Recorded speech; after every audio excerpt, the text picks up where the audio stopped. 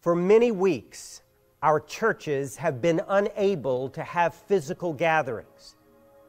But by God's mercy, the Church of Jesus Christ continues. The Southern Baptist Convention continues. For 175 years, we have pressed forward together through wars, disasters, plagues, economic downturns, and political upheavals. Our effort of proclaiming Christ around the world has never stopped. Your support, your prayers, your gifts, all of us working together as the body of Christ have kept our missionaries on the field over the decades and keeps them there now.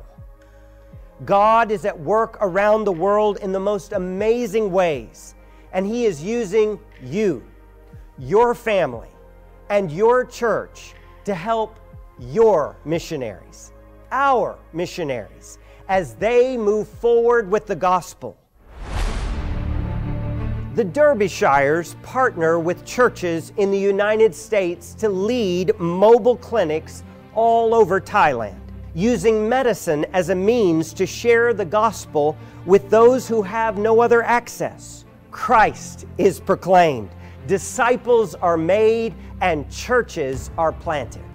In Kenya, IMB missionary Kristen Lowry believes the very best place for a child is in a family. That is why she is working alongside national Kenyan partners to rescue boys living on the streets, restore their lives, provide shelter, a trade, physical and spiritual nourishment, and reunite them with their families. The Worthy family has recognized the importance of investing in relationships and in Italian culture, which is why they have planted their lives in Italy for the past 17 years. College students have dropped the term hard places from their vocabulary and are responding to go anywhere in the world where people don't have access to the gospel. We treasure Jesus and His gospel above all. But let us remember, we are not called to hoard the gospel, but to herald it far and wide. We are not called to stockpile the gospel, but to send it forth to those yet in darkness, that they may see the light of Jesus Christ and live.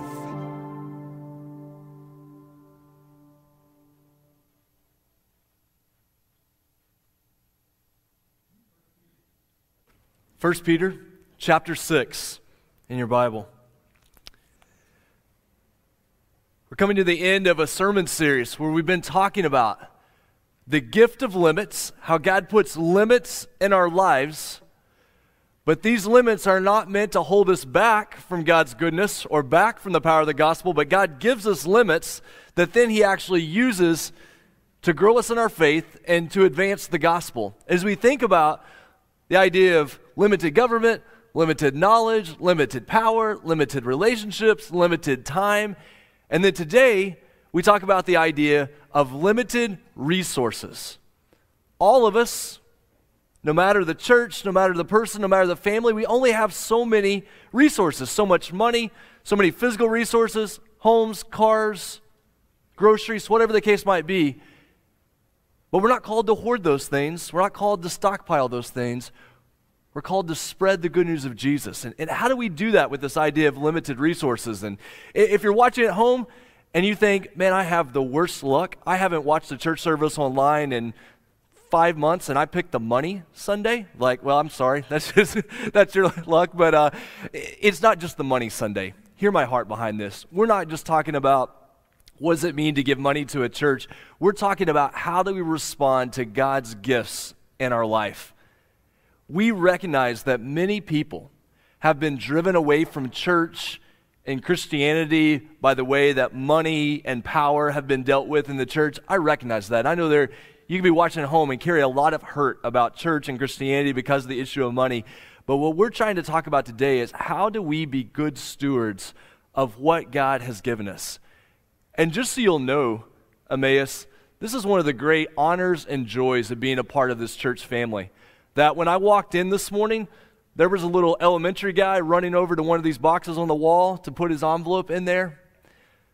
A couple of weeks ago, walk in, high school, college kids writing out a check, putting it in the box. We know if we don't give off minimum wage, we're probably not going to be giving off of salary as we get older, that we learn these things, we grow in these things. A church family that in 2020 of all years is on track for our highest giving year in history of the church. A church family that, as we approved a 2021 budget with all the uncertainties of 2021, was able to raise our mission giving, not lower it. Like, what does it mean to be a part of a church like that? A church where we have a group of people in another building right now putting together hundreds of bags that we're going to distribute this afternoon and tomorrow in the snow to people. What does it mean to honor God with our limited resources? 1 Timothy chapter 6, I want to read a couple of verses, pray for us, and then we're going to look at God's word this morning. Starting in verse 17. As for the rich in this present age, and just if you're curious, that's all of us. When you look at the scope of history and the scope of the globe, that's all of us. Charge them not to be haughty, not to be prideful, nor to set their hopes on the uncertainty of riches, but on God, who richly provides us with everything to enjoy. They are to do good, to be rich in good works, to be generous and ready to share, thus storing up treasure for themselves as a good foundation for the future, so that they may take hold of that which is truly life. Let's pray together this morning. Father, it's been so good to sing together this morning, to see the lighting of the Advent candles, to think about the gospel going around the world through cooperative missions and giving. God, thank you for our friends who are here in the room. God, thank you for so many people connecting online at home right now, enjoying the snow outside, enjoying the opportunity to study your word together, even when it's through digital means. And God, guard our hearts against something this morning. We know it's easy to think, okay, the sermon's about money. I've got a lot of problems in life. I'm just going to check out. But God, I pray that you would use this morning, that you would use this idea of limited resources to remind us how good and generous you are toward us. God, that even as we study these scriptures, that our worship of you, our love of you would grow, and that would change how we relate to the world around us. And we pray this in Jesus' name. Amen. All right, so I don't do this very often, but I'm going to try an old school preacher story joke. Sometimes these don't come across very well, but I've got one for you, okay? So here's my preacher story joke for you this morning. So one day, there was a demon who was assigned to go out and go after a middle-aged businessman. This man had come to faith in Christ. He'd been successful in his business, and the enemy was worried that this man would be used by the Lord to spread the gospel. And so Satan gave this demon a job: go after this man and slow him down. So the enemy, the demon, went after this man. He began to fire fiery darts at him. But they didn't do anything because this man had the belt of truth and the breastplate of righteousness. And so the demon thought, I'll aim at his feet and I'll slow him down that way. Except his feet were covered with the hope of the gospel. And so he said, I'll aim higher. And so he aimed at his head, but the shield of faith and the helmet of salvation. And just as this man was getting ready to attack the demon with the sword of the Spirit, which is the word of God, the demon snuck around behind this man, shot him in the wallet, and the guy fell over dead. All right, that's my attempt at an old school preacher story joke. We have the armor of God that you read about in Ephesians. We have the hope in Christ, and we're good. We're advancing, and what happens? The enemy comes after our wallet, and we just fall over dead. He comes after our resources and our money and how we handle the things that God has given us, and we don't know how to advance from there. This morning, we want to think about what is the connection between my wallet and my soul. What is the connection between all of these resources that God has given me and how I understand the gospel of Jesus Christ? So let's do what we've done for many weeks in a row. Let's lay that theology foundation, and then we're going to look in 1 Timothy chapter 6 and find these directions from God's word. Okay, here's our theology foundation. First, we serve a God of unlimited resources. We serve a God who created all that exists, who owns all that exists, and who is the one who needs nothing. This famous verse out of Psalm chapter 50, where it says, "For every beast of the forest is mine, and the cattle on 1,000 hills." How many of us in our lives have not reached a point where we couldn't figure out how the finances in our home were going to make it? Maybe your business was in trouble. Maybe your personal finances were in trouble. How good is Psalm chapter 50, verse 10 there, where you look at a spouse or a friend and say, you know what? My God owns the cattle on 1,000 hills. I know he's going to be able to see us through this period. I know that he is faithful. And don't miss the theology behind this, that we serve a God who needs nothing. This is where the Trinity, which if we're not careful, the Trinity just becomes an extra add-on to theology as opposed to the core of our theology. If we just serve a single person God, if we just serve a single person God who is primarily a ruler, do you know what that God needs? That God needs subjects. That God needs creatures to rule. But that's not the God that we serve.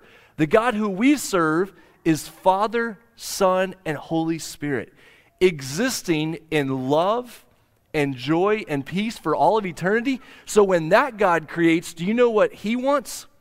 He wants sons and daughters. He wants children who worship and serve him and love him.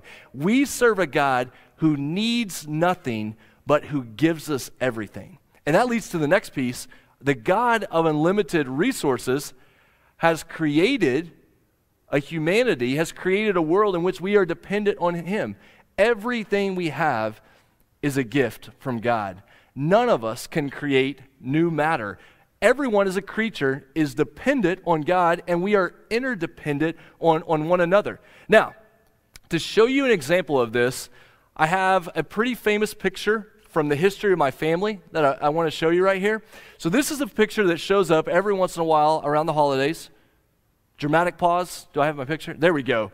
Okay, so what you have here in front of you are two gingerbread houses that were built in the Neese family household. One of these houses was built by Owen, and the other house was built by Amanda. Now is your opportunity to determine which of these houses was built by Owen and which was built by Amanda. Okay, I'll save you the trouble. The one on the left is the one that I built, all right, in our family when we put together the gingerbread house. The one on the right is the one that my wife built as the model that I was supposed to follow when building these gingerbread houses with the kids. Here's the deal. Her gingerbread house and my gingerbread house, do you know what they have in common? She did not create out of nothing the gingerbread to make her house. We both had to work with created matter. It doesn't matter how much wealth you have. It doesn't matter how many material resources you have. Everything you have is ultimately from God. None of us are able to create and bring into being the things that we have. And you say, well, what's the big deal of that? Here's the big deal. Take Jeff Bezos and take the poorest person imaginable in the most impoverished third-person country. The distance between them is pennies when you think about the entire universe. And guess what? The more things that you own and the more money you have in this world, actually the more dependent you are on other people. You need people to work for you. You need people to buy the things that you have. You can have all the money and resources in the world, but that does not for a moment make you God, except for the moments when we think it does. Because when it comes to money and it comes to material resources, so quickly we begin to treat those things as gods. Think about this idea. Think about this idea of sin and greed and death and the way it plays itself out in the world. That the things that God has given us are good gifts, but they are terrible gods. They will take over our lives. They will take over our hearts and our souls. This famous verse out of Romans chapter 1, they exchanged the truth about God for a lie and worshiped and served the creature rather than the Creator who is blessed forevermore. When you look around at our world and you see the brokenness and the sin, where does a lot of that come from? We worship and serve created things instead of the Creator. We look at these things to give us life when only God is ultimately able to give us life. One of the things that got Adam and Eve in trouble in the Garden of Eden, and frankly the thing that led them toward their rebellion, is they thought God was holding out on them. This idea that God is not ultimately good, that God is not ultimately wise, that God is not ultimately generous. And guess what? We live in a world where if we're not careful, we begin to think that God is holding out on us, that He's not ultimately good, that He's not ultimately wise. And so we begin to take these things that God has created and we make them our gods. We give our lives to these things that are ultimately meant to be gifts from God. And then we find ourselves in a real mess because now we're living in sin, facing death, and guess what you can't do in that moment? You can never buy your way out of sin and death. When we are facing sin and rebellion against God, and it's all driven by these created matters, and we're standing before a holy God who is infinitely generous and gracious toward us, we can never buy our way out of that problem. And you say, well, people would never do that, Owen. There's a mentality that if I just go to church and give God His due, or if I just give enough money to charity or give enough money to the church, somehow that's going to make me right with God. We realize how weak that sounds, right? That we would be able to buy our own salvation. So where's the Christian hope found? Jesus paid it all. Exactly what David led us to sing this morning. Jesus paid it all. My hope in life is that on my own, I could never purchase the salvation that I need. Colossians chapter 2 says that we have a debt against us, and do you know where that debt was canceled? It was canceled on the cross. It was canceled because Jesus did for me what I could never do for myself. That when you read in 2 Corinthians 8 and 9, it talks about the grace and the generosity of Jesus poured out on us. We see what He has done for us. And friends, this is the gospel. This is the connection between your wallet and your soul. With your wallet, you will never be able to buy salvation. Showing up to church, never going to be able to earn your salvation. Where do we find salvation? Where we look to Jesus who paid it all. He did for us what we could never do for ourselves. Now, here's where it gets really good. When you believe that, when you say, yeah, completely with you, Owen, I agree, Jesus paid it all. When I sang that earlier, I meant every word of it. Like that is true in my life. Here's what happens internally. We are then able to rediscover the riches of God. Because before, we just want to use God. Before, created things, we're treating them as little gods. But when we see what Jesus has done for us, and friends, the freedom that the gospel brings, that no longer do I have to find life, true life within created things, I find it in God. What that gives us the freedom to do is to then enjoy the things that God has given us. When God blesses you with something, you say, God, thank you. Like this is a gift from you, and I receive it in that way, and we see that in material blessings. And then we see God's riches poured out on us, not through material blessings, but verses like Colossians 1:27, the riches of the glory of this mystery, which is Christ in you, the hope of glory. Colossians 2:3, the treasures of wisdom and knowledge. Colossians 3:16, let the word of Christ dwell in you richly, admonishing and teaching one another. You know what's a beautiful thing?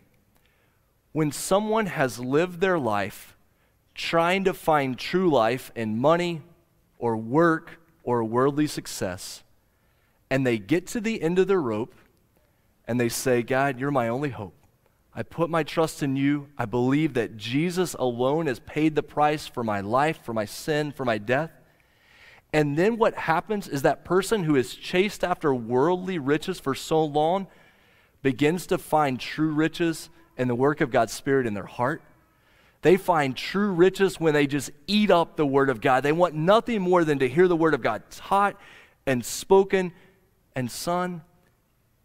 and they find joy and riches in church-based relationships where they chase business relationships for years and years and years, and all they were finding there was people wanting to use them. And then they come into a community where they are accepted not because of what they can contribute, but because of who they are in Christ. That's a type of richness and wealth that you won't find anywhere else except in Christ. And we see that poured out on us. Now the question is, how do we begin to live that out? What does it look like to live that as God's people? So the goal this morning is from 1 Timothy chapter 6, as we begin to unpack some of these verses. I'm ultimately going to lead us to 3 phrases that I hope that you will write down and chant and think about, and that they will guide the way you handle the resources God has given you. So you're making minimum wage, trying to get by. How do I handle that? God's been so good in terms of material blessings to your business or your family. How do I handle those things? 1 Timothy 6 puts us in the right direction. Now, first couple of verses are just setting the scene. So follow me here as we kind of set the scene for what's going on here. Verse 3, if anyone, this is 1 Timothy 6, verse 3, if anyone teaches a different doctrine and does not agree with the sound or healthy words of our Lord Jesus Christ and the teaching that accords with godliness, he is puffed up with conceit and understands nothing. Okay, so see this as we get into these verses. We're going to be talking about money. These verses are going to be talking about how do I handle money and material resources, but notice they begin with false teachings. The connection between false teaching and greed is so tight. If you don't believe me, turn on religious television, and you'll find that quickly. The connection between false teaching and greed is so tight. Watch what happens in the middle of verse 4. This type of person that Paul is warning us about has an unhealthy craving for controversy and for quarrels about words, which produce envy, dissension, slander, evil suspicions, and constant friction among people who are depraved in mind and deprived of the truth, imagining that godliness is a means of gain. Now, I want you to see 3 cautions. These are not the 3 phrases, but these kind of set us up to go where we're going to go with these phrases. I want you to see, though, what happens in 1 and 2 Timothy. There are these consistent cautions that Paul is putting out there before the church. Look at these. Paul says, put a limit on your quarrels and your controversies. Don't be driven by constant argumentation and quarreling and controversy. I hesitate to even say it, but it's out there.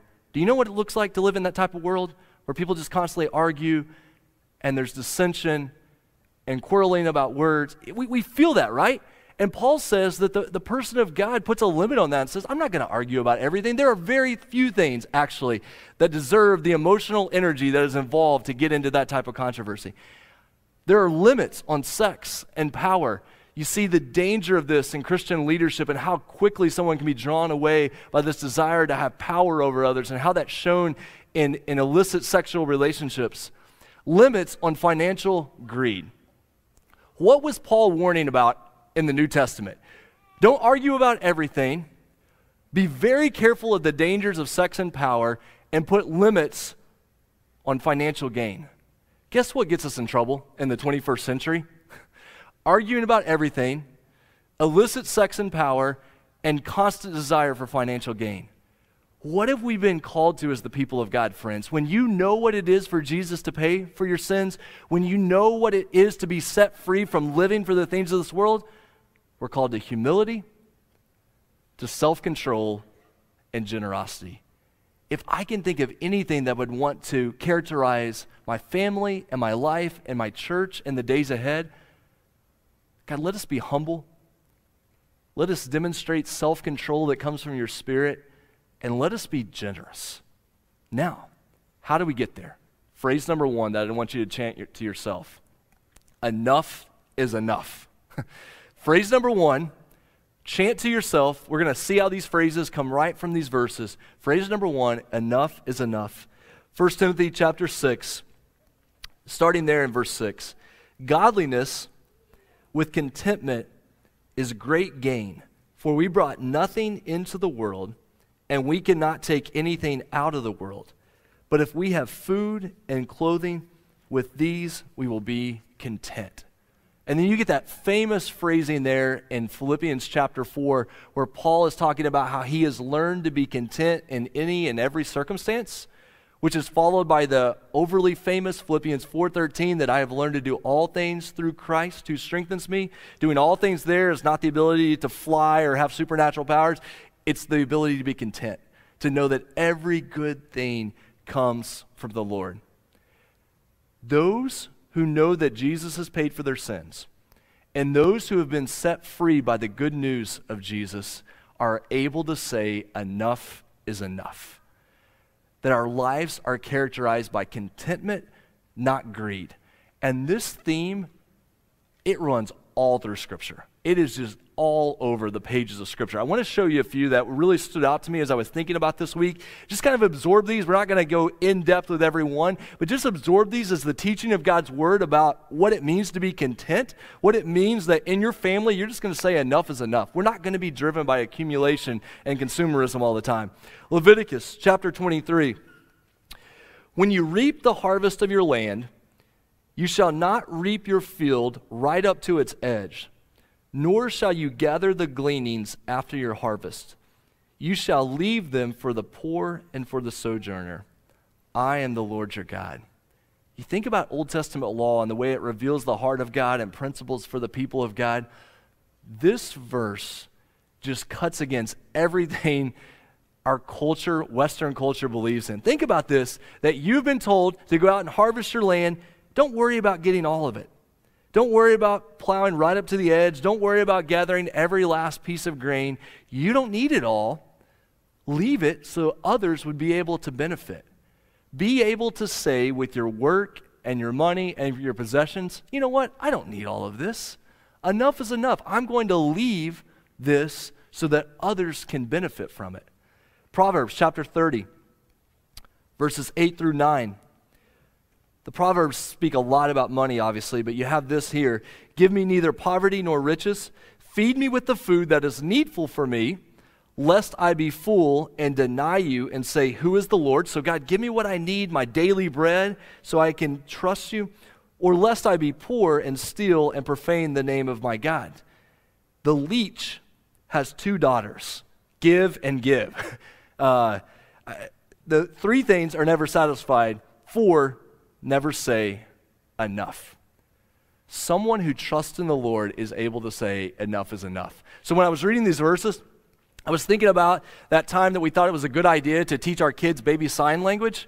And you teach them the more sign, like more, and they learn that really, really quickly. And so they sit in their high chair just constantly going more.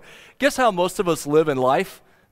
We just live like this, like more, like give. This idea of being able to say, no, God, you've given me what I need. Like enough is enough. Matthew chapter 6, Sermon on the Mount. What did Jesus tell us to pray? Give us this day our daily bread. Therefore I tell you, Jesus says, do not be anxious about your life. Look at the birds of the air. They neither sow nor reap nor gather into barns, and yet your heavenly Father feeds them. Are you not of more value than they?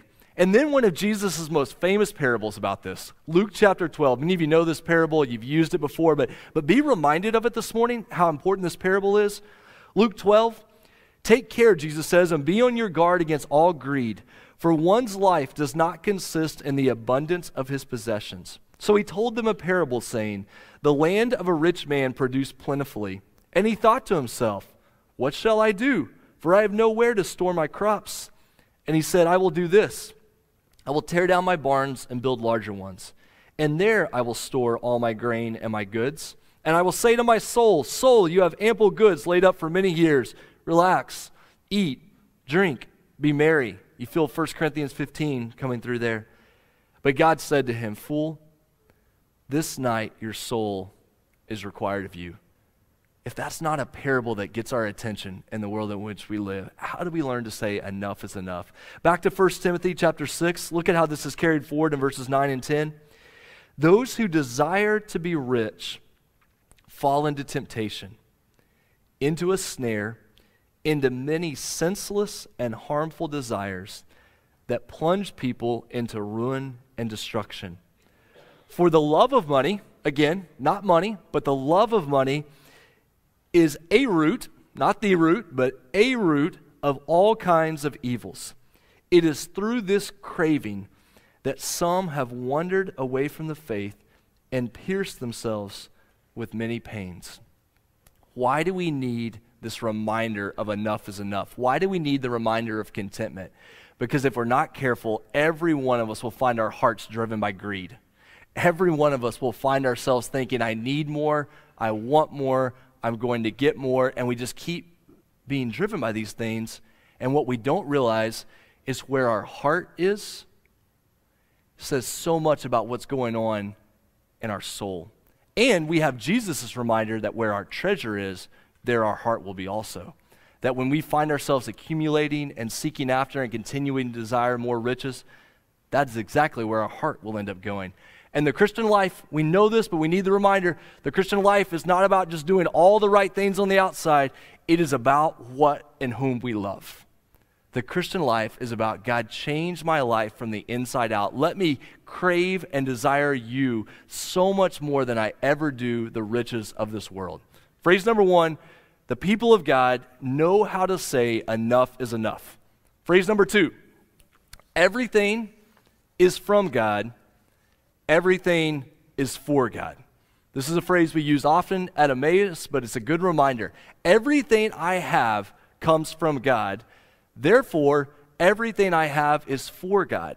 Jump down to verse 17 in 1 Timothy chapter 6.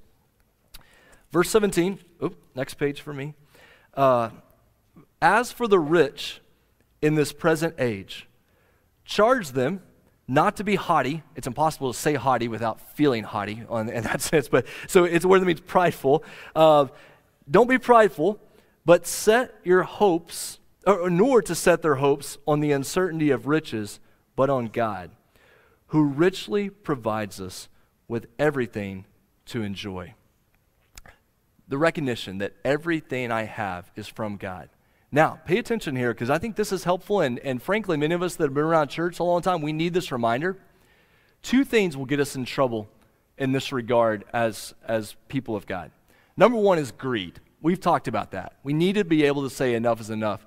Do you know another thing that will get you in trouble? Is this idea of guilt, this constant self-imposed guilt that I shouldn't have these things.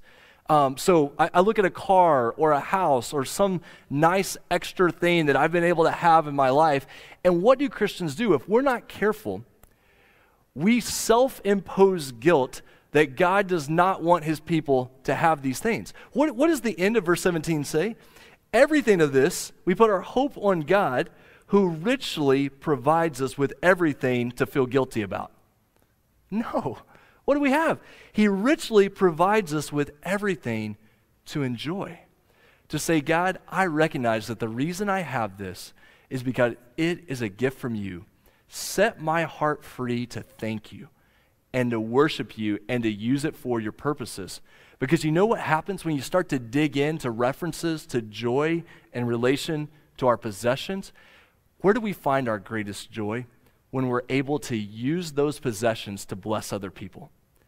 The greatest joy comes when we realize, God, you have given this job, this house, this car, this vacation option, whatever the case might be. God, you've given this. I enjoy it. I worship you. And God, I find the greatest joy when I can take these things and then serve other people, when I can care for the people around me. Look at the very next verse, verse 18. What do you do when you have these good things to enjoy, when you're not going to be greedy, but you're also not going to live with self-imposed worldly guilt? What do? Just do good. Be rich in good works.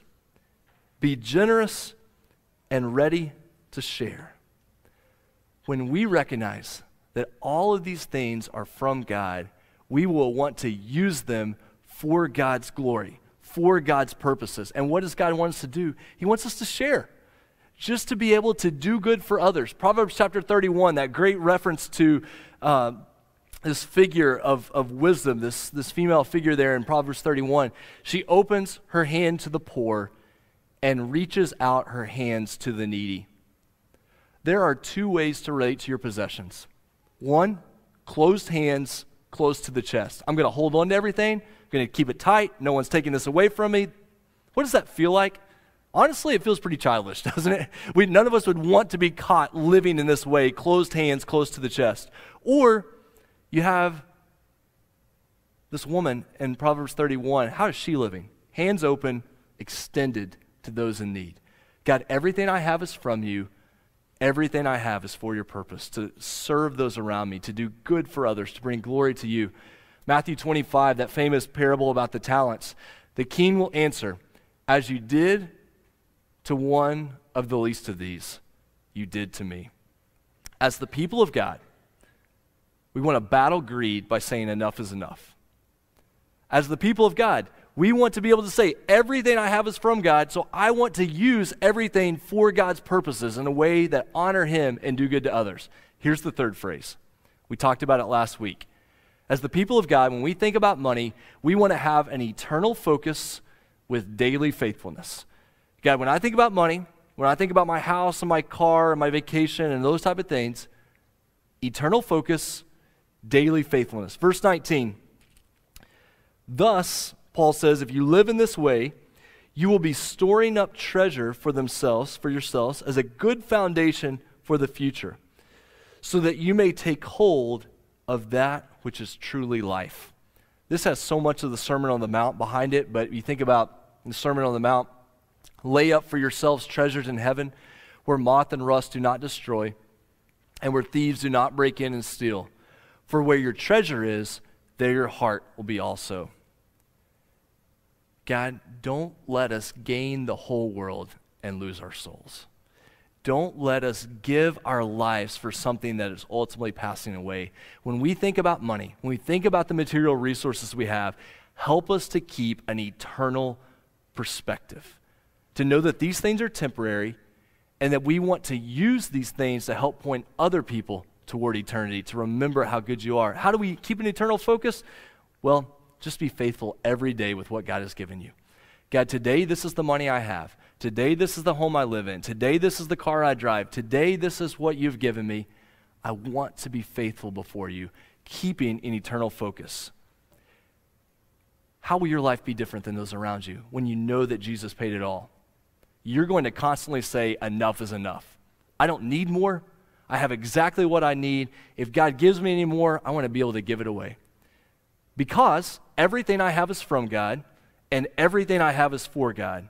And the only way I can live that way is if I have an eternal focus and I remain faithful every day. So, what are some action steps? You say, okay, like my heart's behind that, Owen. I want to do that. What's the next step? How do I get there? How do I understand the gift of limited resources? Well, let's start here. Just like we said last week, we're going to submit our schedule to the Lord. Let's start by submitting our budget to the Lord. God, this is what I have. I want to be a good steward of it. We put this before you. The reason this is important is because guess when money can get out of hand? Around Christmas time. And all of our kids decided to be born around Christmas time. And so we're doing the whole like birthday, Christmas double around this time of year. And finances can get out of hand. You're coming off a really crazy and hard year. You're also going into a new year, and all these tax things are in the back of your mind. And you're trying to think, okay, how do I do better in 2021 than I did in 2020? How do I think about these things? God, I want to submit my budget before you. I want this time, maybe over the next couple of weeks, your family, if you live alone, that you say, you know what, over the next couple of weeks, an act of worship before God is that I need to step back and reassess finances, budget, resources. That is a holy act before a holy God when you do that with your spouse, with your kids, with your family, with your friends. God, how do I do this well in a way that honors you? Remember what we talked about last week? First things first. Where I put my first time usually indicates where the rest of the time is going to go. Guess what? It works the same thing with money. Where I put the first little bit of my money usually indicates where the rest is going to go. Be careful of a mentality of tithing that says, well, God gets his and then I'm going to use the rest for whatever I want to. That's not biblical stewardship. The tithe, giving first to the Lord, says, God, here's my heart. I give this wanting you to use this as part of the church, as part of your people, and then every other dollar beyond that to be used for your purposes. That we are able, here's the other thing that's so big for us. So first things first, God, everything I have, I want to give first to kingdom endeavors through what you're doing. But the other thing is to be able to build margin into our budgets. If we're constantly strapped for time, it's hard to step back and serve somebody else. If we're constantly strapped for money, it's so frustrating because we want to be able to give to something extra, to be radically generous, and we just feel tied down. We don't have the freedom to be able to do that. When we build margin into our lives, that's an act of worship before God, because when God puts an opportunity in front of us, we're able to say, hey, I can respond. And Emmaus, those of you who are watching at home and those in the room, this is where you excel, if I can just be honest. This is where you do so well. That when Jim is talking about missions money and we're looking at our budget and we're thinking about the way Sunday school classes care for each other, if every single dollar is tied up, then when God puts an extra opportunity in front of us, we're like, man, we just don't have any margin to do that. But when people give consistently and faithfully and have built margin into their lives and into our church, then when God puts an opportunity in front of us, it's a no-brainer. Like, God, you have been generous to us. We're ready. We want to be able to respond right now by being generous to others. Teach us how to do that. And this goes back to this idea of learning to partner with and learn from others. I learned from my dad an amazing story about how when he was young in marriage, young family, he knew that he needed to make sure he had a good handle on finances and how does he prepare well for his family. My dad went to an older deacon in the church who he knew handled money well and said, could you teach me? Teach me to tithe, teach me to save, teach me to care for my family. Man, what a great picture of the church. That someone who is newly married, has young kids, is a part of a multi-generational church and can look at someone older in the church and just say, could you give me an hour of your time? Teach me what it is to honor God with my money, that we're able to partner together. That as a church, there's a lot of endeavors that we give to. Guess what? There's a lot of endeavors that Amanda and I are able to give to that the whole church doesn't have to give to. There's a lot of missionaries and mission endeavors and programs that you give to that maybe the whole church doesn't give to. But what are we doing? We're partnering together to advance the gospel as part of God's kingdom. God, help us to partner together, help us to lock arms, and help us to remember everything we have is from you. And then finally, all of this drives us back to a focus on God's grace and the gospel. When we think about being generous to others, we remember how generous God has been to us.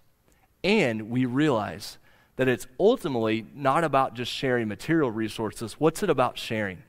It's about sharing the gospel.